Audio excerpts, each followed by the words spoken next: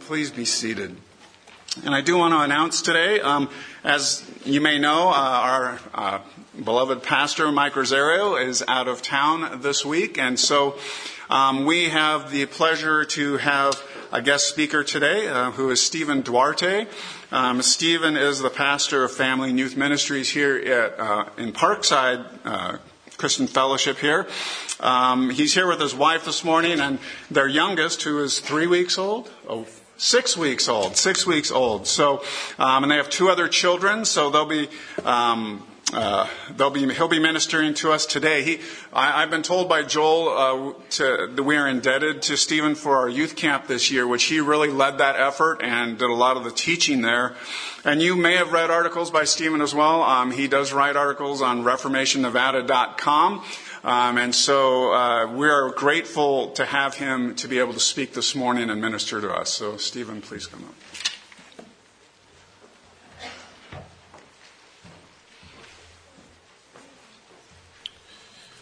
Good morning. It's a joy to be with you this morning. It's just wonderful to be with God's people wherever you're at. And so it's a pleasure to be with you. We're going to be in the book of Romans this morning. If you want to go ahead and turn to Romans chapter 3.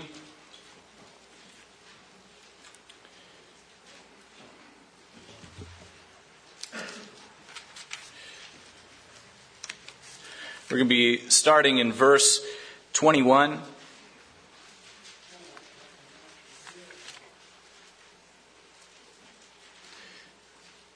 This is God's word.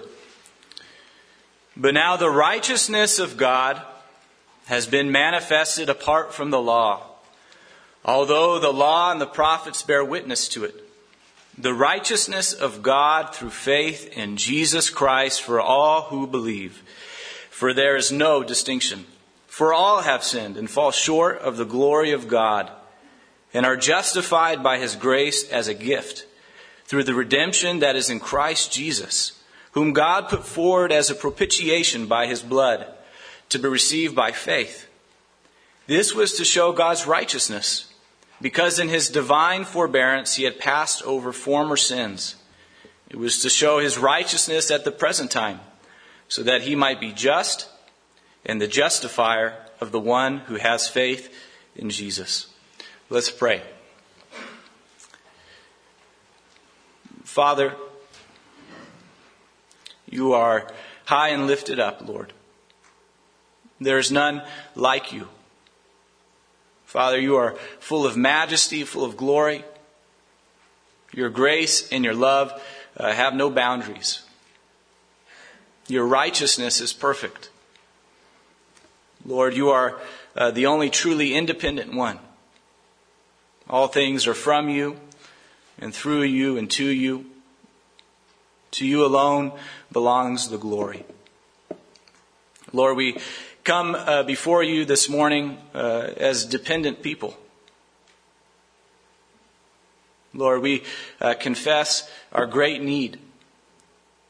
Lord, so often we don't understand Your word the way that we should. That we don't believe Your word the way that we should.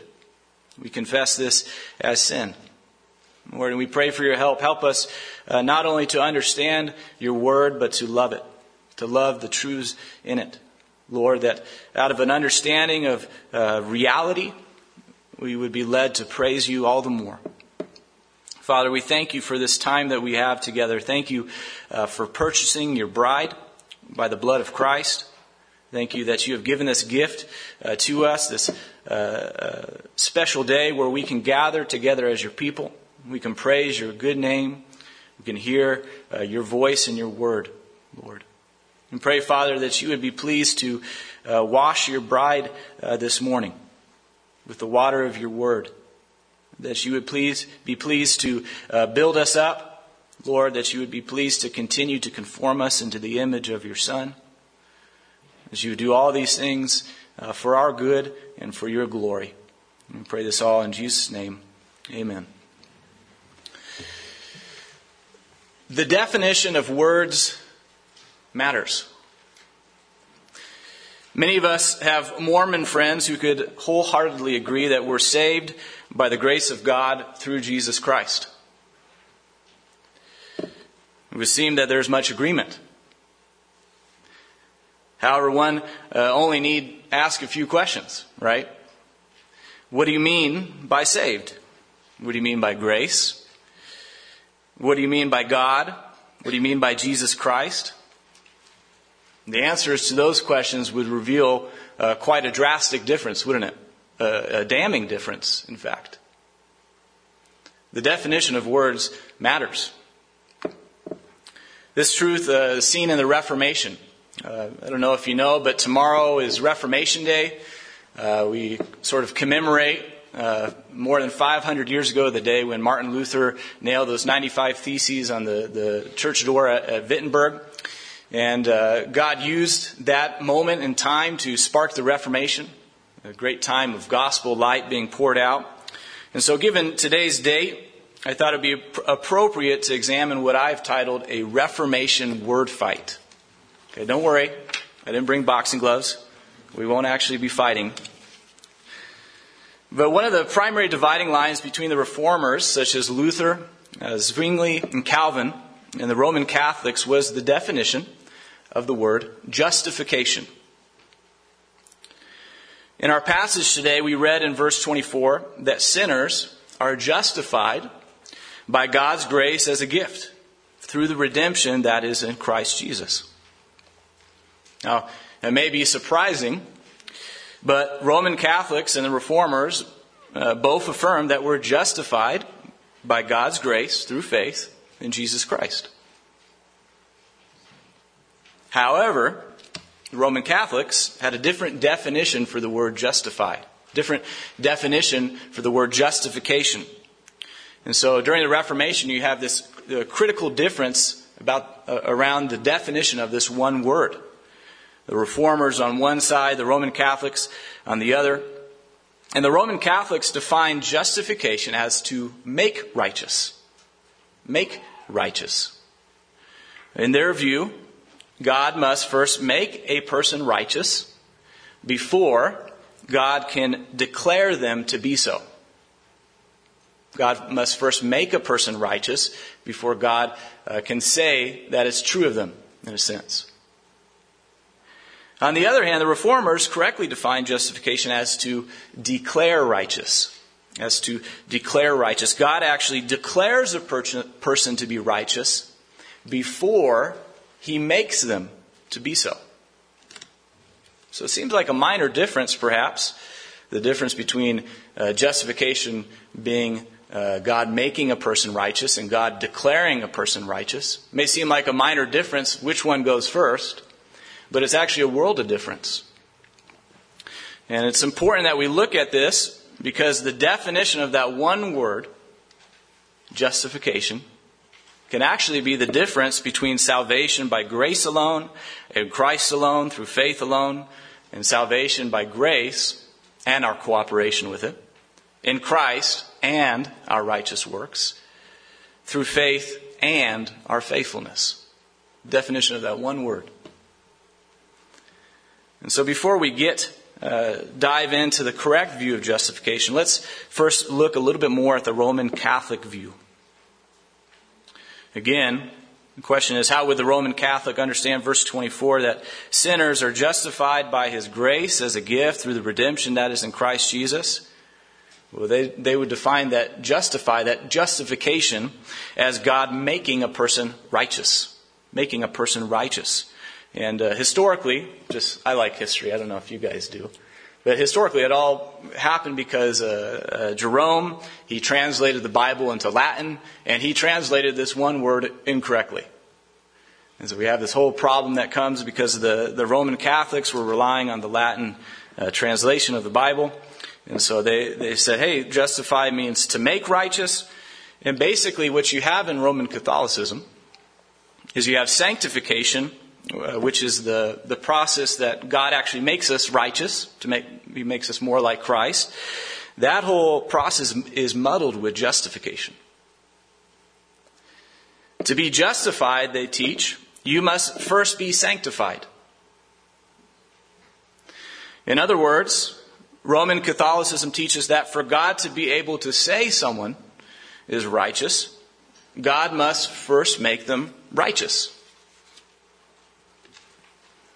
And furthermore, though God is gracious in making a person more righteous, a person must actually cooperate with God in order to become righteous.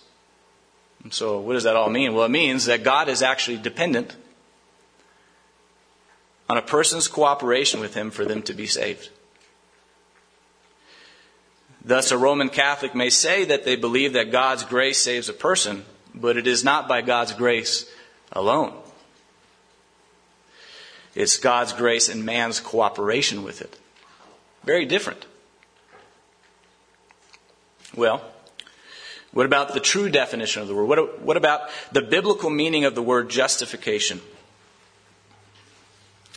Well, in reading the book of Romans in the original Greek, instead of relying on Jerome and his Latin translation of the Bible, the Reformers realized something very important, something critical. The word justify in this passage of Romans is actually a legal term, which means to declare righteous. Well, what does that mean? Well, imagine you're in a courtroom. You've been accused of a crime. You stand before the judge, right? And you have evidence that's presented to the judge. And in this scenario, the judge, after examining the evidence, after looking through the case, he has to make a declaration. Right? And in this scenario, he either declares the person guilty based on the evidence, or he declares a person righteous based upon the evidence. It's a declaration. It's the judge saying, this person is righteous. He's declaring it. He's pronouncing it. And so in the Christian sense, what does justification mean? What does it mean to be justified? In the Christian sense, it means that God, the judge, declares a person to be righteous. It's a declaration. The evidence is presented before him, and he makes a declaration. And so the Reformers understood that God actually declares a person righteous, as right, apart from them actually being righteous. That God declares sinners to be righteous. Whereas Roman Catholicism teaches God must first make a person righteous before declaring them to be so, the Reformers correctly understood that God must first declare a person righteous before He then makes them righteous. And so justification, being declared righteous, is not a result of sanctification, being made righteous. It's actually the case that sanctification, being made righteous, is a result of justification, being declared righteous. Well, the question that might come to our mind then, how is it that a just judge, how is it that God, the judge, could declare a sinner to be righteous? How could He be just with the evidence presented before Him to declare me, to declare you to be righteous? I mean, God is just. God is righteous. God is holy. How could He declare a sinner to be righteous and still be righteous Himself? It seems like a bit of a conundrum, doesn't it? Shouldn't it be that God must first make us righteous before He can declare us righteous? That seems to make a little bit more sense, huh? Well, with this question in mind, with the question, how can God declare sinful people righteous? Let's reread our passage to find out. Let's reread verse 21 there in Romans chapter 3.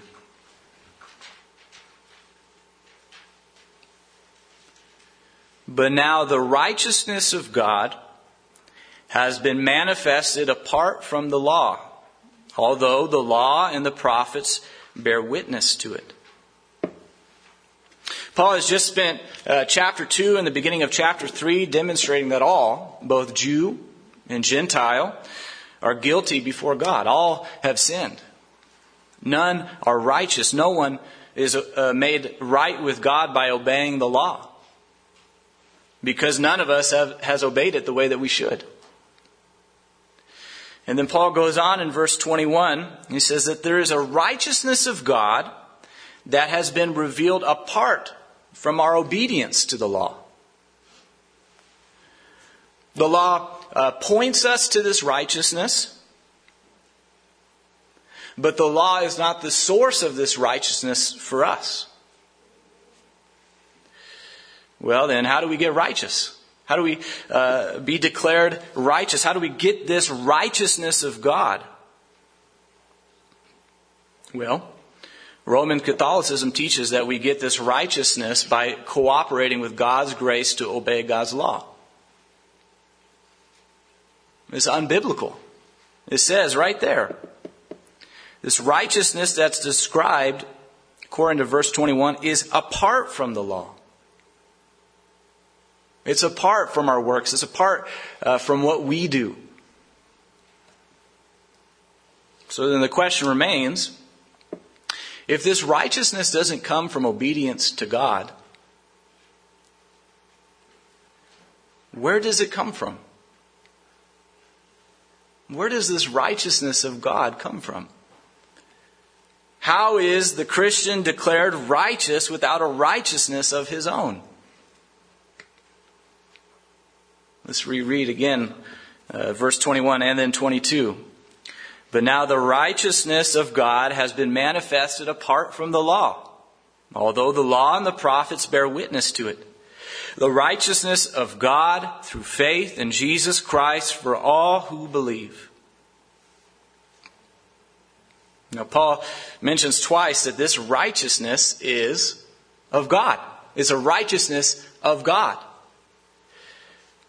It's from Him. It's His righteousness given to us. It's a righteousness that's acceptable to Him. It's a righteousness of God, not a righteousness of me. Well, then how is it given to us? If this righteousness is of God, if it's from Him, if it's His righteousness given to us, how is it given to us? It's given to us, right there in verse 22, through faith in Jesus Christ for all who believe. Where do we get this righteousness that we need if it doesn't come from what we do? Where do we get this righteousness that we need if not from our own works, if not from obedience to the law? How do we receive this righteousness of God? Through faith, not by our works. God gives the Christian the righteousness that they need to be able to stand before Him and be declared righteous, to be able to stand before Him and be justified. The stream in which this righteousness flows down upon is faith. It is through faith, not by our works, that we are declared righteous by God. Well, then the question remains, right? Every time we have faith, there's an object of our faith. Right? We put our faith in something. When I drove my car this morning, I had faith that when I put my foot on the gas pedal, that I don't understand cars, some of you do better than I, somehow, some way, something happens and the car moves. Right? I have an object of my faith. Right? Well, what is the object of our faith? What is the object of Christian faith? It is faith in Jesus Christ. That's what we rest upon in Christian faith. Jesus Christ is the object of our faith. Now, this is important. It's important that we understand what the object of our faith is. We can easily be tempted, even as Christians, to put our faith in things other than Christ. Even as Christians, we can be tempted to put our faith in, to rest in the strength of our faith. And the strength of our faithfulness. We can shift our gaze from the only truly worthy object of faith, Jesus, and shift our gaze back to ourselves.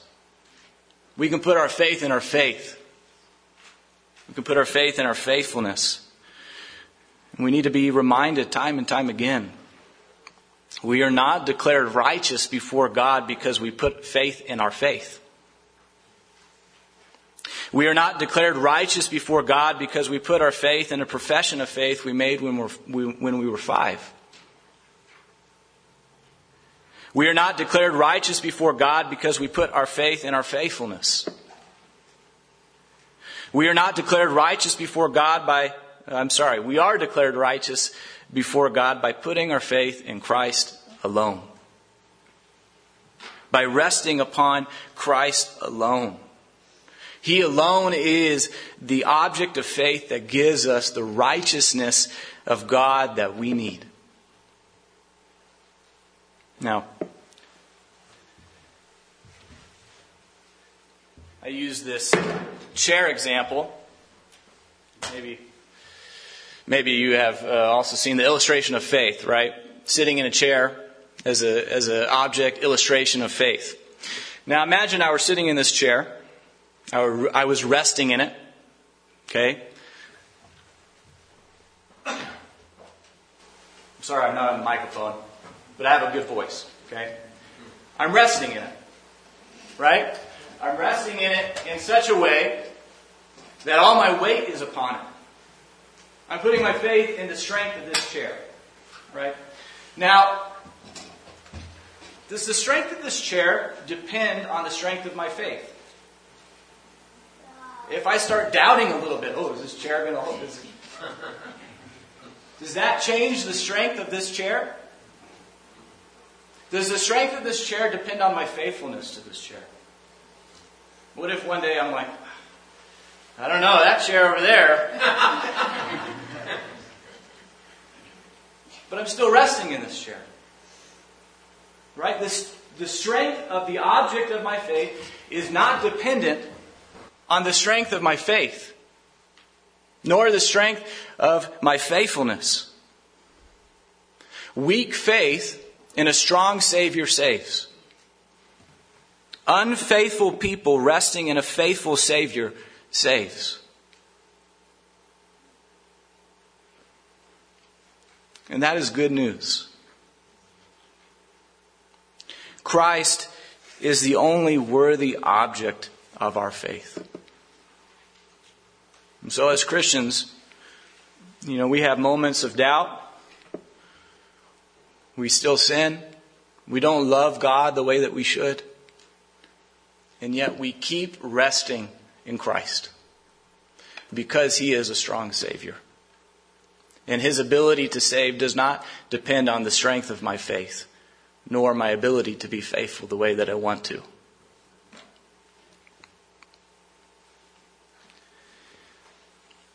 Well, how does this all work?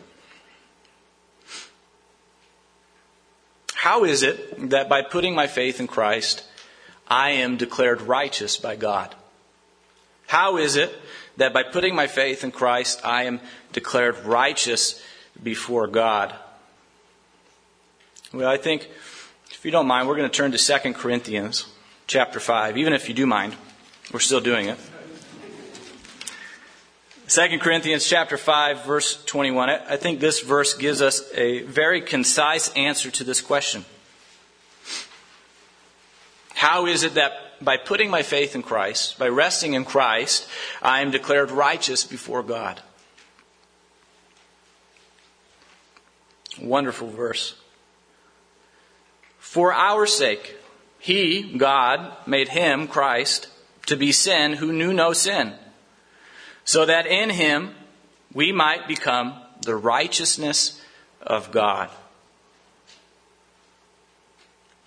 As we stand before God the judge, we have two problems.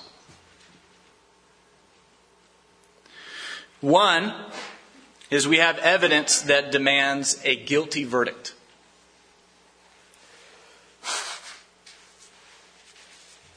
The second problem is we lack evidence that would grant us a righteous verdict. Two problems.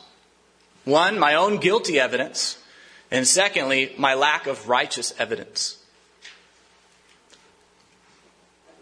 Verse 21 again, for our sake, he made him to be sin who knew no sin.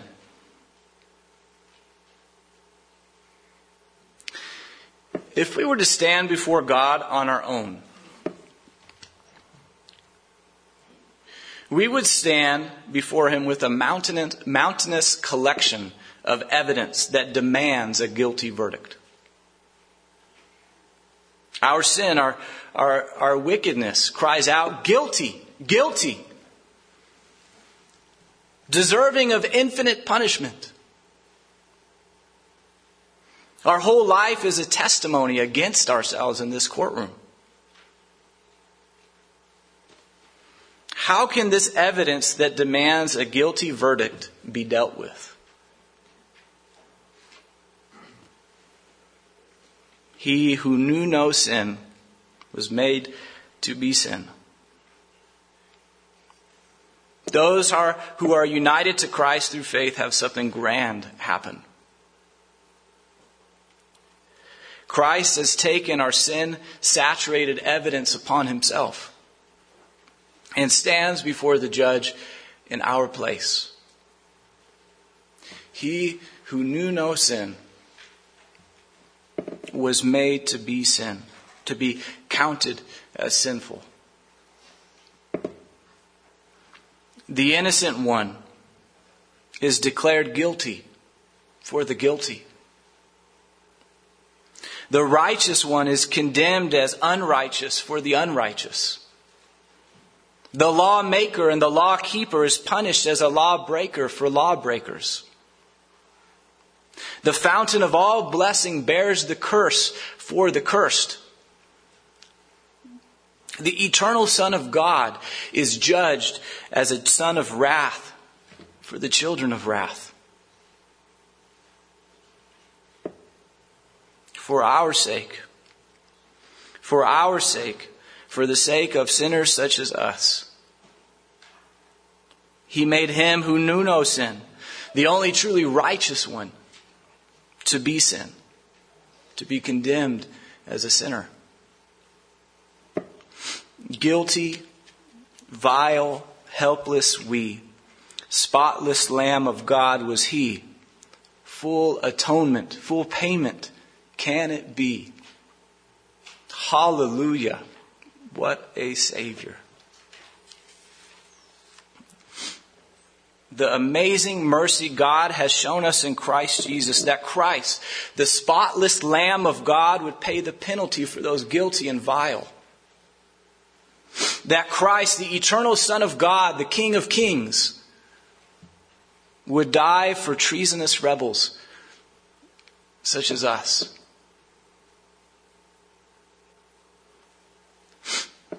This is good news. This is amazing news. This is glorious news.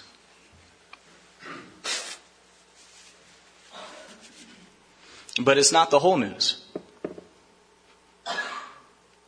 You see, if the only thing accomplished by Christ, and can you really say the only thing? But if the only thing that was accomplished by Christ was the removal of our sin, we would be back to square one with God. We would be in the same position as Adam was in the garden. No sin, but also no earned righteousness.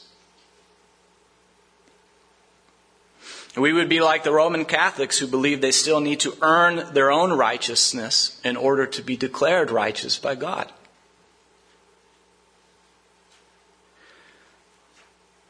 In order to be justified, in order to be declared righteous by God, we not only need our sinful evidence dealt with, but we have that second problem.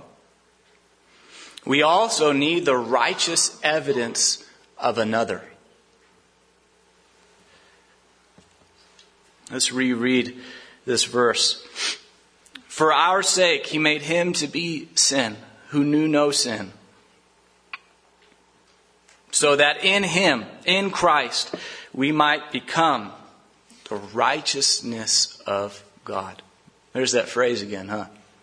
The righteousness of God. In Him, in Christ, we become the righteousness of God.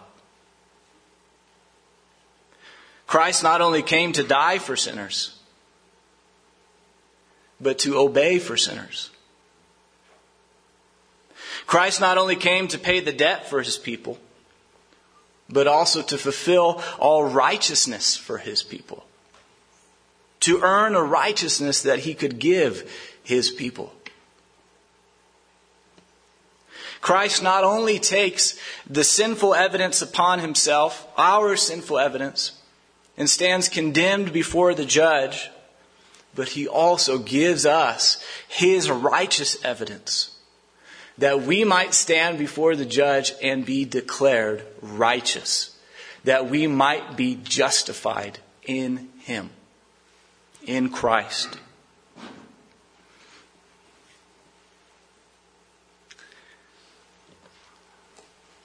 All those in Christ through faith are justified, are declared righteous before God, because Christ gives us His evidence, His righteousness. The judge declares us righteous in Christ not because of a righteousness that we have earned. We couldn't earn it. But because of the righteousness that Christ has earned. This righteousness is a perfect righteousness. A complete, super sufficient righteousness. This righteousness is the righteousness of God.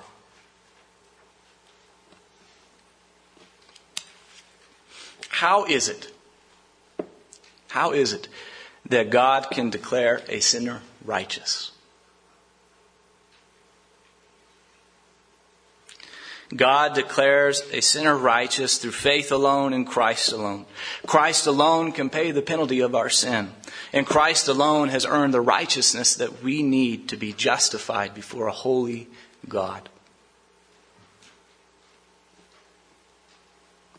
It is through the work of Christ alone that God is both just and the justifier of the one who has faith in Jesus.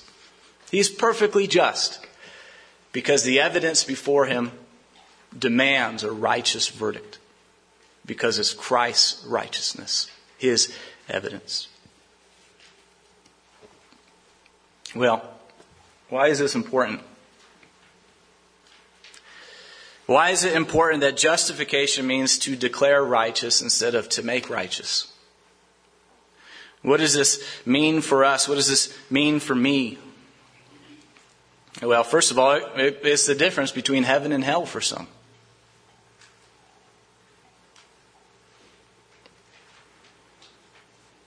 But for others, even for Christians, it can be the difference between the Christian who lacks assurance and comfort and joy in Christ and the Christian who rests securely in Christ, even amid trials and pains and difficulties. Well, why? Why is that so? Well, first of all, faith in Christ is the only means of salvation. So if we try to make salvation what Christ has done and what we will do, we will not be saved. That's the difference between heaven and hell. If salvation is based upon Christ forgiving my sins and then me cooperating with God to become righteous before the judge, then salvation is not by Christ alone. In Galatians, Paul writes that all who rely on works of the law are under a curse. For it is written, "Cursed be everyone who does not abide by all things written in the book of the law and do them." And so if I'm relying on my works to be made righteous before God, if I think I can just bare knuckle it and obey God good enough to make Him declare me righteous, I'm under the curse. Because the righteous requirement is perfect, perpetual, continual obedience. And none of us have done that. Only Christ has done that. That's the difference between heaven and hell. Justification being a declaration of righteous instead of being made righteous. We cannot be made right with God by putting our faith in Christ and our works. We can only be made right with God by resting in what Christ has already accomplished. We are declared righteous by God only through the righteousness of God given to us in Christ. And so if you're here today and you're not united to Christ through faith, if you're relying on your own righteousness before God, you have no hope. You stand condemned. The full measure of God's wrath is ready to be poured out upon you at any moment for all eternity. This is a serious thing. God loves goodness, which means He hates evil. That's what a loving God does. You and I, in ourselves, only have great evil in our account before God. And God is too good not to punish our great evil. You have before you today a choice. You can either stand before God depending on your own righteousness, or, this is the good news, you can depend on the righteousness of another. And there is only one who has the righteousness that you need. Jesus Christ, the God-man. Jesus Christ alone has the righteousness that you need. Look to Him, rest in Him and His righteousness, and you can enjoy peace with God. I urge you today, if this is you, confess your sin, confess your need, and rest in Christ alone for salvation. He saves to the uttermost all those who draw near to Him. Second of all, for the Christian,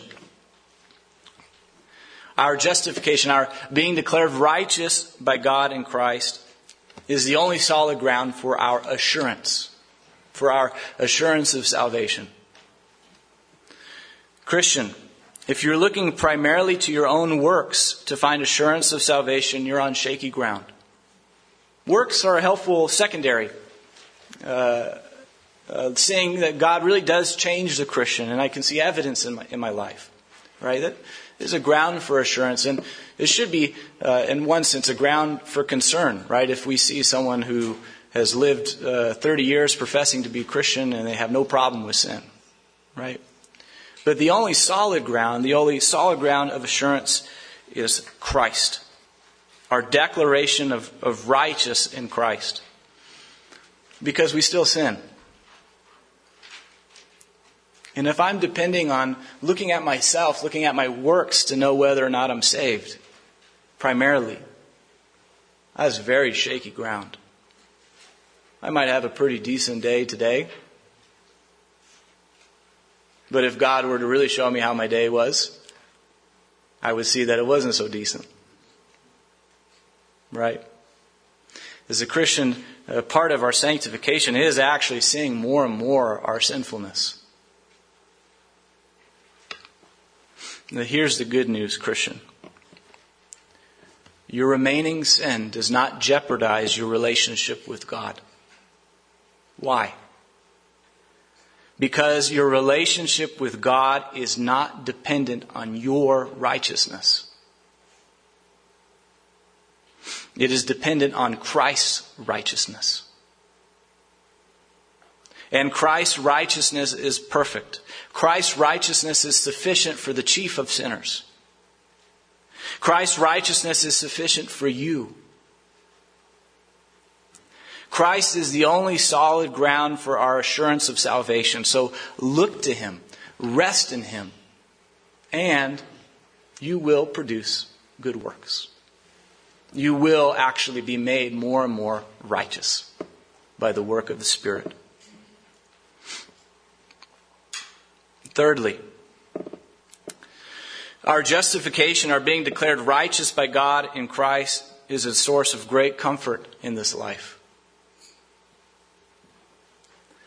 The wrath of God for the Christian's sin has already been poured out on Christ. It is a historical fact. It is finished. Christian, there is no more wrath of God left for you. For Christ drank every last drop of it on the cross. Instead, you have the full favor and blessing of God upon you in Christ because you have His righteousness in your account. These facts should help us to reinterpret all of reality. Think about it. When something bad happens to you, let's say on the way home you get a flat tire. Or worse, you get a bad diagnosis. You have cancer. It is not a sign of God's wrath towards you, Christian.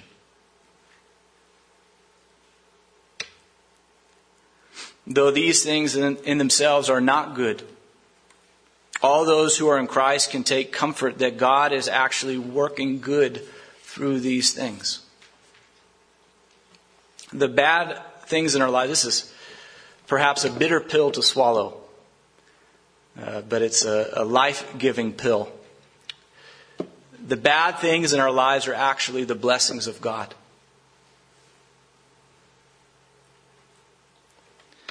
They come from the hand of our good Father, and He is working good. He is conforming us into the image of the Son through these things. God is making those who He has declared righteous in Christ to be made more and more righteous like Christ through all things. All things are working together for good, for the Christian to conform us into the image of the Son. And that's good. Now, does God discipline the Christian's sin? Yes. But even His discipline is actually a token of the divine favor. God disciplines out of love, not out of wrath. He disciplines those whom He loves for their good, just like any good father would do.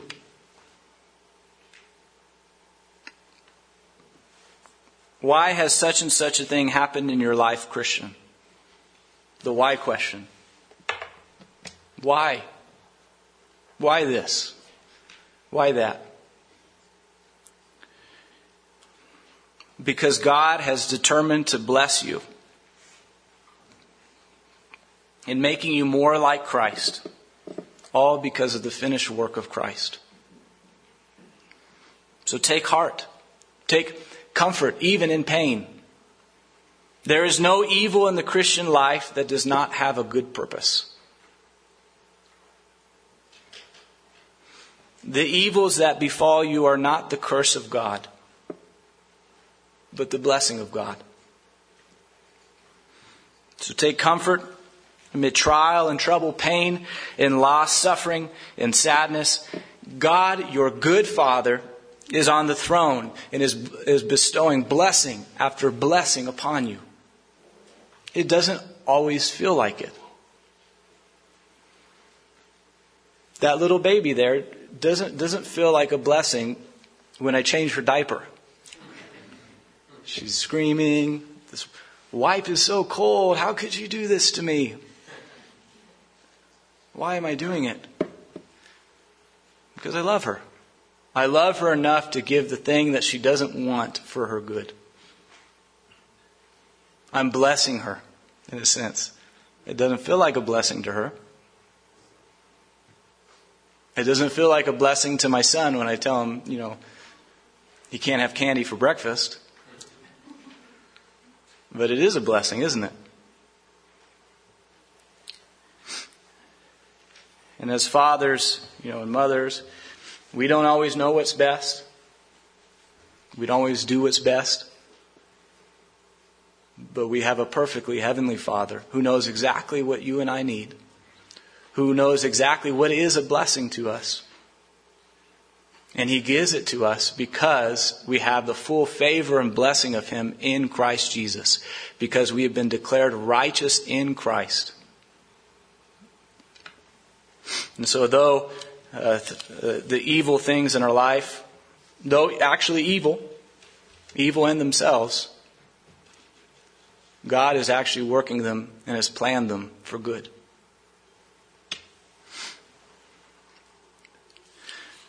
So my encouragement to you this morning, Christian, when you doubt this favor and blessing that you have with God,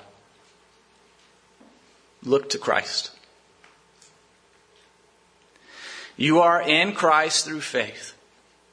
The Father has the same eternal love and favor for you as he does for the Son, because you are united to the Son through faith. You have his righteousness. You have the blessing that he has earned. And you are eternally secure in Christ Jesus. Christian, you have been declared righteous. You have been justified in Christ. 1 Peter chapter 1 verse 3. Blessed be the God and Father of our Lord Jesus Christ. According to his great mercy, he has caused us to be born again to a living hope through the resurrection of Jesus Christ from the dead. Let's pray.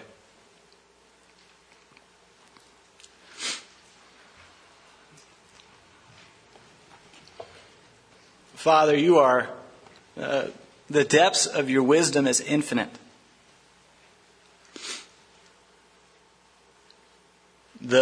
You have solved the greatest problem facing man. How can sinful man be made right with a holy God? The way that you've solved this problem, the way that you've determined to make sinful man right with you, is a way that we could never have made up. That the eternal Son of God would come down to earth, that he would take on humanity, that he would live in our place and die in our place, that we would receive this full blessing that he has earned through faith alone, that we don't have to work for it, nor can we. Lord, these truths are glorious. Lord, help us to never take them for granted. Lord, may the repetition of this good news not cause us to disregard it, to think lightly of it. Lord, we thank you, Father, that we can rest in Christ, that we're secure in Christ, that Christ drank every last drop of the wrath that we deserve, that he has endured infinite punishment for us who have done nothing to deserve it, Lord, and that he gifts us the thing that he earned, the thing that he worked for, eternal life. We thank you, Father, that you are merciful towards us in not giving us what we deserve, and for being gracious upon us and giving us what we could never deserve. Father, I pray that you would help us to rest in these truths, Lord. So often we can be like little children, fearing and fretting, seeing things that we want and things that we don't want, and not understanding, Lord. And pray, Father, that we would remember what we do know. That you are good, that you are sovereign, and that you love us with the same love that you love the Son. That we have his righteousness, that we have the full blessing and favor of you upon us, even if it doesn't feel like it. We thank you that we can take comfort that all things truly are working together for our good, for the good of your people, Lord. That though evil things happen to us, things that are not good in themselves, you have determined to accomplish good through those things. in a way that we can't even fathom. And though we don't always see the good in this life, we thank you for the hope that one day in glory we will praise you and we'll be able to say, righteous and true are your judgments, O Lord. That you are good and wonderful, Lord. Help us, Father, to not only take comfort in these things, but to be ministers of comfort to others. Lord, that we would take this good news to those who need to hear it. Help us to take great joy in the good news of Christ and Him crucified for the chief of sinners, for me. And in Jesus' name we pray. Amen.